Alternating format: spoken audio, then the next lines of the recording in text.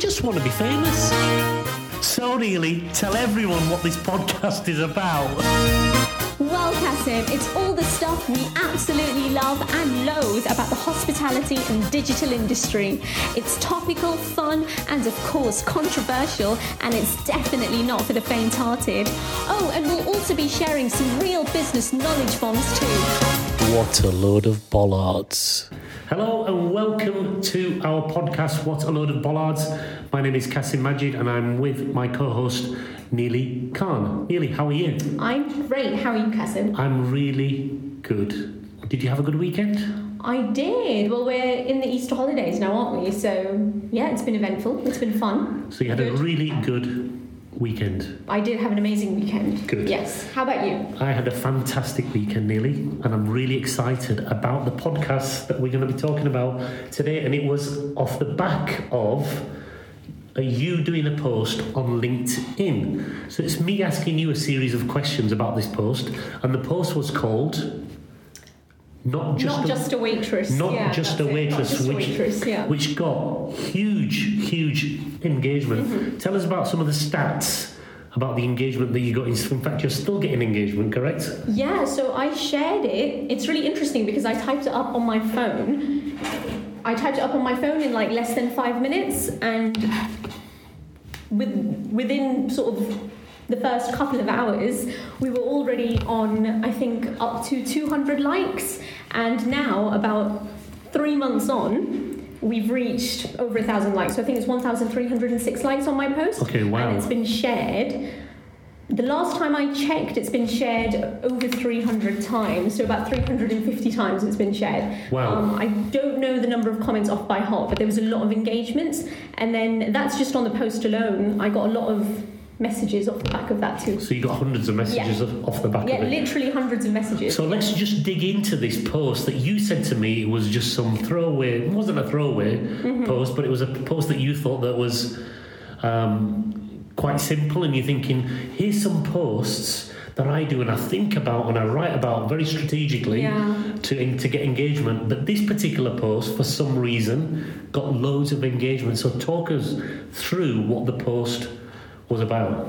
So the post, like we said, the title was Not Just a Waitress, and it was basically me talking about my experiences when I used to work front of house. So going back to a particular experience I had about 3 or 4 years ago, I was serving a table of 3 or 4 at the time. I was working in a really busy chain restaurant.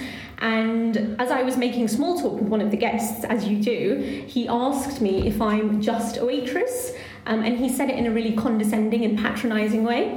And I don't know what happened. I think I'd had a really busy shift. And at that point, I got really quite wound up because I'd already received so many questions like this. You know, a lot of people look at waitressing and they think it's a job that you just do if you're not really qualified to do anything else.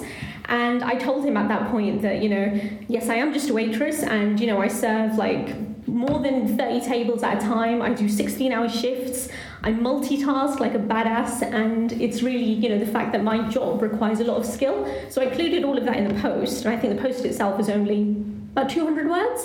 And that was it. So that was literally just the post. So I opened up with, I'm not just a waitress, this is what I do. And a lot of people resonated with it, and I think that's what got the engagement. So let's just break that down. Yeah. So it's obviously, you know, the hospitality industry that you love, and sometimes we take for granted the front of house staff, and actually in some respects front of house staff are supposed to make their guests, the people that come into the restaurants, people that come into your hotel or whatever it is, that process is supposed to be seamless for the guest. So it looks to me as though it's absolutely as easy as possible. So you walk into a restaurant, you get greeted by someone like yourself with a big smile, and you get sat down, you get seated, and then you take the order and you take the drinks. But all of that is a huge process. Yeah. And someone that has to have a lot of experience to be able to deliver the experience. So experience delivers experience. Yes, that's correct. And a lot of people take that for granted, or they just don't realise that that's the amount of effort and work that goes into it. Yeah, I'll make a little confession for you. I worked in a restaurant, a Spanish restaurant in Manchester, for 3 days. Oh, for 3 days? Yeah, it was I didn't know that. for 3 days. There's a friend who owned the restaurant. It was a great restaurant, and I worked there for 3 days. And the reason why I left was because I kicked off with the chef. Oh, really? The chef was a typical stereotype chef. Yeah. He was creative. He was short-tempered. He was, he wanted the food to go out in a certain way. Yeah. Blah blah blah blah Standard chef. And you know what? I get that now. Yeah. But then I didn't understand it and didn't get it because he wanted to create an experience for the customer. Of course, yeah. And he was very short with me. And yours truly, as you know, doesn't like being spoken to in a certain way. I'm sure most people don't. Yeah. But I didn't see beyond that, and I actually left. But I got an appreciation of what front of house staff have to do. Because you have to deal with complaints. You have to deal with remembering drinks, remembering orders, so much who wants what. So much, If someone's meal is slightly different to what's on the menu, saying I'd like for example, a burger without the gherkins and the cheese. Yeah, which you get a lot of. You get a lot of people. So this whole thing about customization and personalization, even more so now. Yeah. And you have to remember those things. And you have to do it all with a smile on your face. All with a smile on your face. Without letting anyone know that it's, extra work, or without kind of giving the impression that it's stressful or anything like that. People always used to say to me, when I had one of my first front of house jobs actually, that sounds a little bit, sort of over the top, but the restaurant floor is like your stage, and that's exactly how you need to be, whether it's a 12-hour shift or you just need to completely sort of keep your cool throughout. And actually you learn a lot of really valuable customer service skills that you can then use in any industry you go into afterwards. So I found that when I actually went into business after that, a lot of the skills that I learned in hospitality really came to good use. Because it's a very pressurized so intense environment. Oh my goodness, probably one of the most difficult jobs I've ever had. So many things to think, particularly if it's a restaurant that's not very busy, then. Yeah. But if it's a busy restaurant and you've got sittings at lunchtime and in the evening and it's packed. And the table turnover is like non-stop. You literally don't have any time to just stop and breathe. And so there's that there's that appreciation of actually, there's so many things and so many facets that you have to think about to deliver that experience for the customer. Yeah. That actually is a very, very skilled job. So the brands in the hospitality industry, in the restaurant industry, the hotel industry, their training, the way they train their staff must be A, very intensive, and B, kind of reinforcing the message all the time. So the training is ongoing because you have to shift towards customer demands. Yeah. And I know you did some training and provided training and done training in that industry. So can you just talk to us about how hospitality brands can learn from providing ongoing training? I think that's a great question, because I think there's a real lack of high quality training. So even within sort of the bigger brands and the bigger chains, I think something that's really lacking, particularly in this country, is first and foremost treating front of house as an actual career that you need to be actually qualified for, that maybe you need to go through a specific training sort of program for, because at the moment a lot of the bigger brands, it's all very sort of generic, and it's all, this is how you take an order and this is how you serve food, etc., etc. So I actually think there's a lot that can be done. What we're doing at the moment is we're actually working with a household restaurant brand who are really putting a lot of work into their training, and I can't mention them just yet, but they are absolutely an example. What they're doing is they're looking at their employees, they're looking at sort of the career opportunities that they'd like to offer to their front of house staff members, and they're looking at their team members as people who are not just sort of filling in time and just doing another job, and they're treating the whole process sort of really seriously. They're putting a lot of thought into it. So I think, I've worked in places, I've actually worked as a hospitality trainer and consultant in the past, and I think a lot of it is not just a case of how many plates can you carry in one go? A lot of it is, your personality, your resilience, and just finding the right talent and allowing people to be themselves. So do you think this whole, you mentioned something very, very poignant there, which is about, in the UK, we don't see front of house as a career option, whereas if you go to France, front of house, maitre d', that's a real career, and it's respected. And it's respected, really is there, right? Isn't it? Yeah. Because then you've got within the restaurant industry, you've probably got the smelly air, is it or whatever? Yeah. So all these things, which is a fantastic career, come together to create a career for a individual or set of individuals. Yeah. But in the UK, why? I think it's happening more in London now because of obviously the influx of different foreign restaurant owners and all this kind of thing. Yeah, we're definitely making progress. We're making progress, but why do you think still in the UK it's not considered as a career? I think we're slowly beginning to see it as a career. I think a lot of it is to do with, sort of, first of all, if you look at the kind of restaurants we have now in the UK, I mean, again, we really are coming leaps and bounds. We're having lots of sort of independent places opening, and the quality of the restaurants, particularly in places like London, for example, they're getting better. But then if you also look at, so if you compare it to the likes of France, like you just said, France doesn't really have very many sort of big sort of chain restaurants. Yeah. I mean, I'm sure you've noticed France a few times. So the bigger chain restaurants, they don't really have. They work more on sort of the independent restaurants. And what you'll find there, for some reason, is that the quality of service there is always better. Now, in the UK, if you look at like the casual dining scene, for example, and you look at the bigger chain restaurants, the emphasis is always on the food, obviously, and so it should be, and the cost and the speed of service because of the kind of lifestyle that we have, maybe. So I think that might be one of the reasons, but I do think we are making progress slowly. I think there's a real big need, and I know I keep saying this, for some kind of like an academy or an institution or a platform for young people who are seriously considering a career in hospitality, front of house particularly. And, it's, people who actually choose to be in it, because believe it or not, a lot of people choose to do it as a career. It's not something you just kind of fall into all the time. Well, I mean, you just mentioned something that's quite interesting. I know that a lot of the colleges now, particularly in where we are in Birmingham, they are providing courses and facilities like full-blown restaurants, silver service, and they're training young people in the hospitality and leisure industry, from front house to the back of house.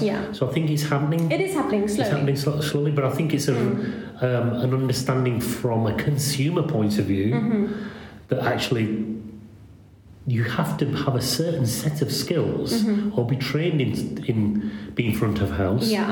That actually takes a load amount of effort to be able to be really competent at it. And the competency doesn't show in, I don't believe, shows in like, it's actually giving the experience to the customer that's seamless. So it's a simple thing. You walk into a restaurant, you sit down, you get a lovely smile, you get people asking you all those little things that you actually would think, that was a really good experience. Those things take effort and time and training and doing it over and over and over again. And that's why when you used to work front of house, you earned the most tips in that organisation. In fact, in one particular organisation. In that particular organisation, you earned anything between £300 and £500 a week in just tips. I mean, I don't like to boast about it, but I did. So there was the last place I worked at, actually, just before I set up Nearly There. It was an incredibly busy site, so the busiest site in Birmingham. So the table turnover was just insane. And once I got the hang of doing what I did, front of house, I was kind of raking in up to averaging about £350 a week. And I used to work, because I was making that much in tips, in obviously cash, I used to work just 4 days a week. Wow. Which is amazing. And it's not just, obviously, the tips are great, obviously, but it's not just about that. It's the fact that I felt appreciated and I could see the reward I was getting for providing such a great service. It meant that I then kept delivering it to that standard. So, Neely, if there were sort of a few tips that you could give to someone that's working front of house to earn 350 quid a week, what 3 or 4 things would you say to someone? If you were training me, for example, saying, Kasim, if you want to earn a bit more money in your pocket via tips, etc., what would your advice be to me? So I'm a budding front of house. Front of house. I've chosen my career in hospitality, and you know what? I want to be the best. What a great career. Good for you. Actually, that's a really good question, because that particular organisation, they were so the founder of that chain, he was so excited by the fact that I was making that much in tips. We actually wrote a piece about it afterwards, sharing sort of the kind of things you can do as a front of house server in order to really deliver a great customer experience, guest experience. So my tips, so the first thing I would always say is preempt your guests' needs, which I think is a lesson that we can just use everywhere, even in business too. So for example, like when you go out to eat, how annoying is it if you have to, as you're starting your main course after you've had your starter, how annoying is it when you're trying to get the waiter's attention for a good 5 or 10 minutes, even 5 minutes, because when you're eating, 5 minutes seems like a long time, for say another glass of wine or whatever it is you're drinking. One thing that I was always taught when I was working front of house is the guests should never have to ask you for anything. The guests should even have to ask you for the bill. And a lot of people used to be quite uncomfortable with this rule, because they used to think, well, if I present the guest with the bill, it seems as though I'm asking them to leave, but it's all in the delivery. It's all about preempting your guests' needs without sort of overwhelming them, which is actually quite difficult to do. So that's an awareness thing, right? So you've got to understand what's going on. It's not just one guest, it's multiple guests. Oh, yeah, absolutely. Yeah. Across multiple tables. Yeah. And then it's having that kind of keen eye to understand how do you make sure that everyone is looked after. Yeah, without going to their table more than 2 or 3 times, if that makes sense. Yeah, because you don't want to pester them, right? That's annoying. That's really annoying. Of course, it is annoying. Yeah. So the first one would definitely be preempting your guests' needs. Second one, I would say, is figuring out who your guests are and what kind of sort of an experience they're looking for. Sure. So it's like in business when we talk about identifying your ideal clients, and then tailoring their experience according to what you think they're looking for. So for example, if you've got a couple who are on a date, they're not going to want you going back and forth to them over and over again and making too much small talk with them, because they're probably there to have an intimate dinner. If you've got a couple of businessmen who've come for a quick lunch, you know that they're going to want their drinks quickly, they'll want their lunch quickly, they probably won't want dessert, and they'll want to pay by card when you give them the bill. So identifying who your guests are and what they're looking for. Okay, and and then what would you say the next tip would be? The next tip would be, it's quite, actually it's a really important one, is just around allowing room for your personality and being really sort of communication would be my last one. So if you're busy and it's going to take you a little bit longer to see to one of the tables, always acknowledge your guests. Right. There's nothing more off-putting when you're walking into a restaurant. You can see there's a large queue, and most people are really understanding of that. But if you're walking into a restaurant and you're waiting and nobody's acknowledged you and it's been 5 minutes, you're just not going to feel very welcome, are you? And no matter what the waiter does after that, you're still not going to feel like you were really very welcome from the very beginning. So always acknowledge your guests. If you know it's going to take you a little bit longer to take their drinks order, just let them know. It takes less than 5 seconds to say, I'll be with you in a minute. And if you say, I'll be with you in a minute, make sure you do go back to them within that minute. So coming back to this thing about not just being a waitress. Yeah. That's for a great experience, but also you can have a disastrous experience going into a restaurant. You can. All of the above, and it happens to everyone. Yeah. It doesn't matter how good you are, it happens to everyone. Yeah. Because you see it on TripAdvisor all the time. There's some amazing restaurants. It doesn't matter where you are in the world. At some point, someone will have a bad experience. How do you deal with it in-house? I'm not talking about online. Yeah. How do you deal with that experience in-house that you've dropped the ball? Yeah. There's been issues. What would your advice be to people in the hospitality and leisure sector? And what do you see that they do wrong when dealing with complaints? The most sort of common thing that professionals do front of house when they get things wrong during a service, the quick fix is usually giving them a discount. So, and then this isn't always necessarily the best way to go about it, because a lot of the time what happens is a guest will come to you with the complaints. And if front of house is really busy, they'll barely even listen to the actual complaint and the guest's concerns. And they'll turn around and say, well, that's okay. You can have dessert on the house and we'll just knock it off the bill. So that's probably the most common way of dealing with a complaint. However, it's probably not the most effective and not really the most personal way of dealing with it. Because yes, you've given them something for free, but the chances of them coming back will still be quite not that likely. Because you haven't made them feel like, you know, it's something that you've truly taken on board. You haven't made them feel like you truly understand, you know, their problem or whatever it is that they were complaining about. So I'll give you an example. This one time, I dropped, and I feel awful about this, I dropped a little girl's birthday cake. Oh my God. So it was, I know, a 4-year-old. Oh my. And she had like an amazing Frozen themed birthday cake. Was it a birthday cake that's homemade?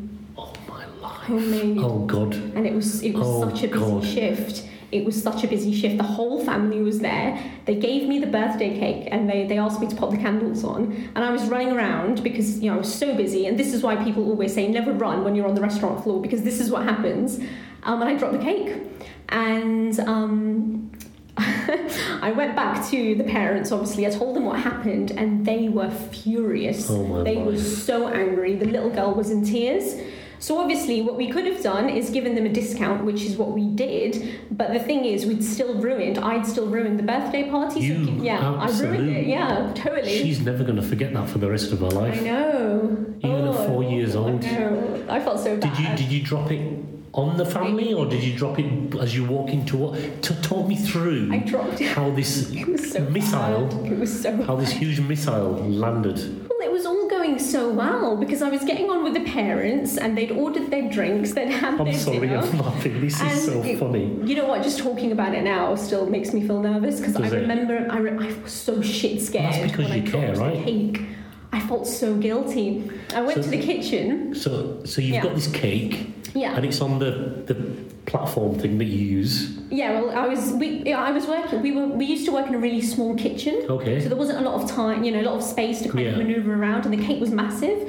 So as I was trying to pop the candles on, there was a lot of sort of nudging, and people were, waiters were kind of running behind me, and it was just just not the ideal sort of environment to. So you're picking the cake up. Yeah.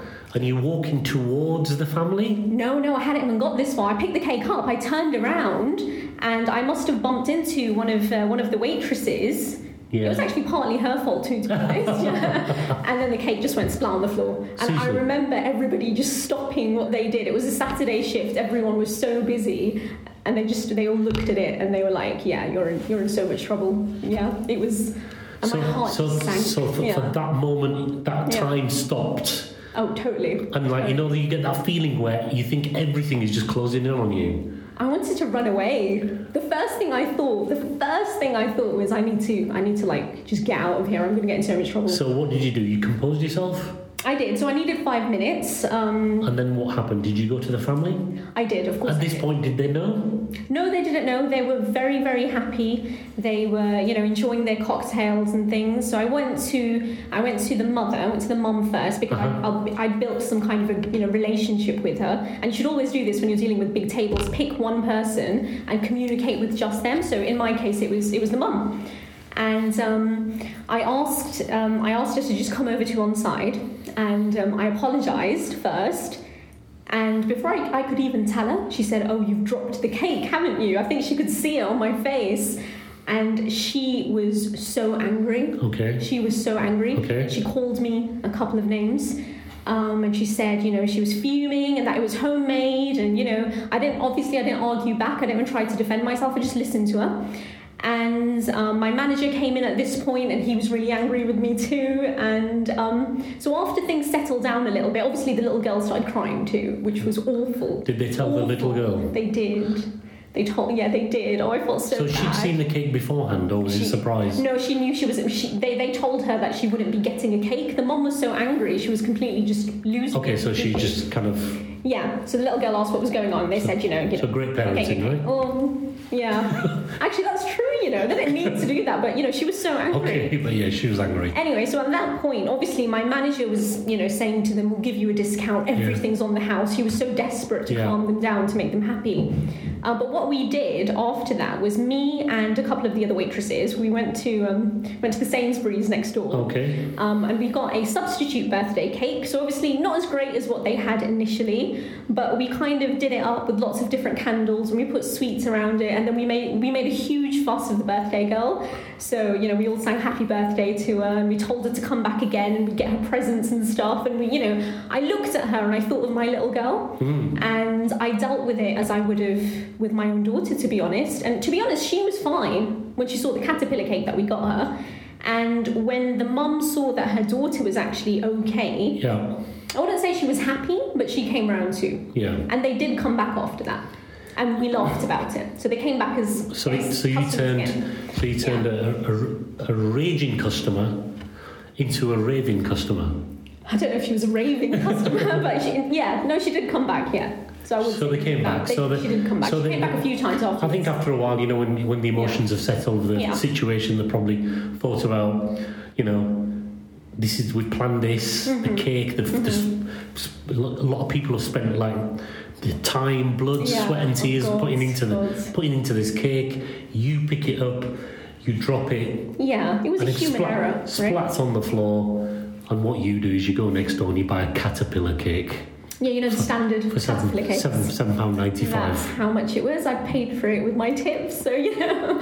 Yeah, and she was fine in the end. She was okay. I think sometimes you just have to accept that you've cocked up and just come clean and apologise. Communication. Well, there's no way around that, is there? No, I mean, she could see I was sincerely sorry. I think she could see it, because I felt so bad.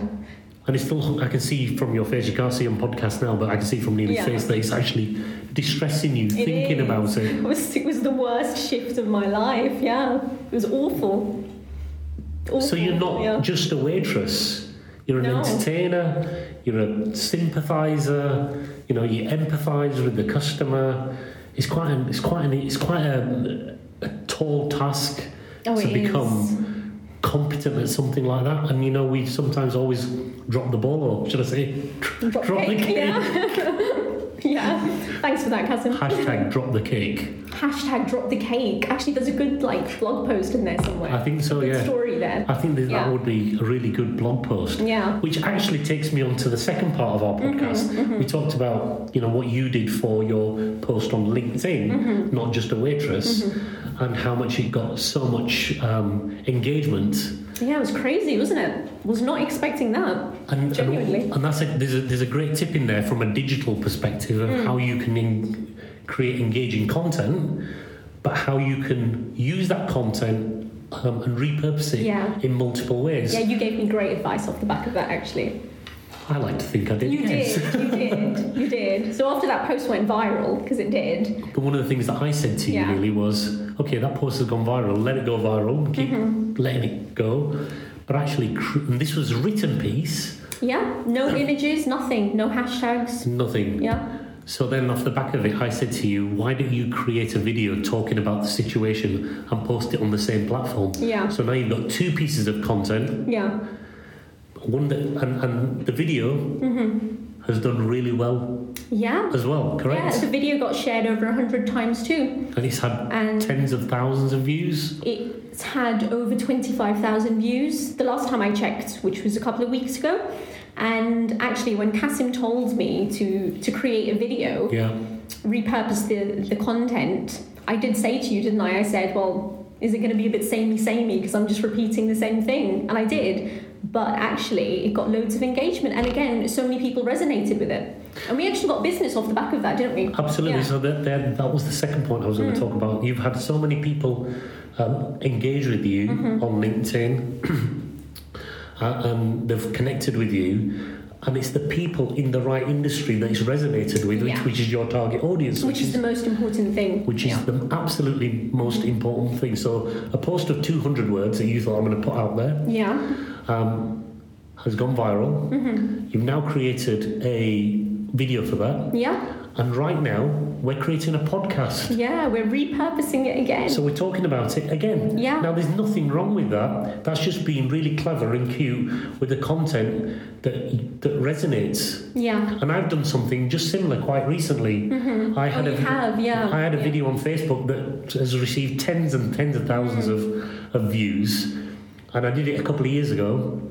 And this was before LinkedIn had started their video. Yeah. But it was on my Facebook page. Yeah. And what I've done is I've scraped the video from Facebook and I've uploaded it to LinkedIn. And it did very well on LinkedIn and too, it's done really well on Yeah. LinkedIn. So there's a lesson to be learned there. Oh, definitely. In terms of digital, go back through your old content, see the blog posts that have engaged really well, and create a video off the back of it. And even if you're kind of saying it as a script, which is what you did, and that worked really well. It's worked really well, yeah. So there's some learning there, I think. Yeah, I think there's that, and also another thing I'd say is when it comes to the actual content, I think when you speak about something or you write about something that you've had first-hand experience in and you can turn it into a story and it's something that you feel very strongly about, that naturally then transpires. So actually when I did the written piece, like I said, I did it on my phone in less than 10 minutes.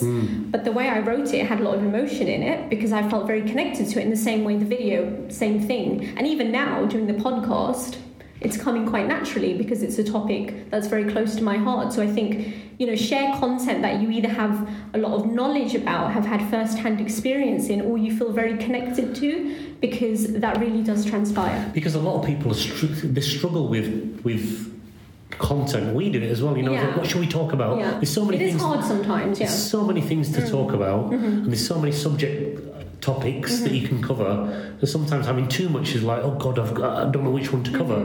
But today we've got a plan of the kind of content that we want to cover. Yeah. And the next piece, actually, this podcast was supposed to be something else. Yeah. And we thought, actually, we're not prepared for that just yet. Let's just talk about this experience. And actually, it's worked really well. It has, it's come so naturally. Hopefully. It's been really fun doing it, actually. So, is there anything else that we need to add? Is there anything else? Well, I'd like to add something, and then you can go after me. I think, again, it's off the back of the post that I shared, and, us speaking about hospitality and not being just a waitress. One other point that I'd like to make is, obviously, if you work front of house, you're amazing. And also, what I would really like to sort of share with people, when you're going out to eat, or when you're going out for a drink in a bar, please do always consider that front of house servers and front of house professionals are giving up their weekends, they're giving up their Christmas holidays, they're giving up their Easter breaks to ensure that you're having a good time. I know it's a little bit sort of off on a tangent, but I think it's a really important point, and I think it's something that we need to be more aware of. Absolutely. And I suppose going back to the your post, what hospitality brands can learn from a digital perspective is you don't have to reinvent the wheel all the time. Go through some of your old posts, some of your old videos that are on a certain platform, and get them. Download them, scrape them, and repurpose them for a different platform that you're not already on. Definitely, because you're missing a trick, really, aren't you? If you're not doing that, you are missing a trick. And one of the things that I'm going to be doing is probably repurposing the content, and I think you should do it for Instagram. That's a good idea. Because you've done it on Facebook, on LinkedIn, and now you're going to repurpose it for Instagram. Do you think I should do a 1-minute video? Is that what you mean for Instagram? Yeah, you could do a 1-minute video, but do like a post. Yeah, you could do a post and a 1-minute video. Yeah, so you can funnel people from your Instagram to your Facebook, from your Facebook to your LinkedIn, and vice versa across all those 3 platforms. But you've did one post that can be used across multiple platforms. Yeah. And you can do it on LinkedIn, Twitter as well, because Twitter has I think it's 2 minutes 30. Is it? 2 minutes 30, the maximum video time on Twitter. So it'd probably take you only 2 minutes to speak that. Yeah. And also, would you say it's not a case of simply copy and pasting the contents across the various social media platforms? Well, yeah, because each type of platform has a different style of content. But video, you could do one video and it could go across all of them. Right, okay. Yeah. Okay. Yeah. So it's actually not that complicated. So it's not that complicated. So hospitality brands that have got content that's done really well on certain platforms, push it across other platforms as well. And if you find it difficult, come and have a chat with us, and we'll help you. Yeah, it's what we do, and we love doing it. We love doing it, and I think that's it for our podcast today. Yeah. Short, sharp, and sweet. If you're looking for any digital advice, please come and have a chat with myself. I'm Kasim from Wow Group of Companies, and I have with me my co-host again is Neely of Neely There. And Neely, what do you do from Neely There? So we specialise in content creation and content marketing specifically for hospitality and leisure brands. So thank you for listening. And our hashtag, as it always is, after 3, Neely, 1, 2, 3. We just want to be famous.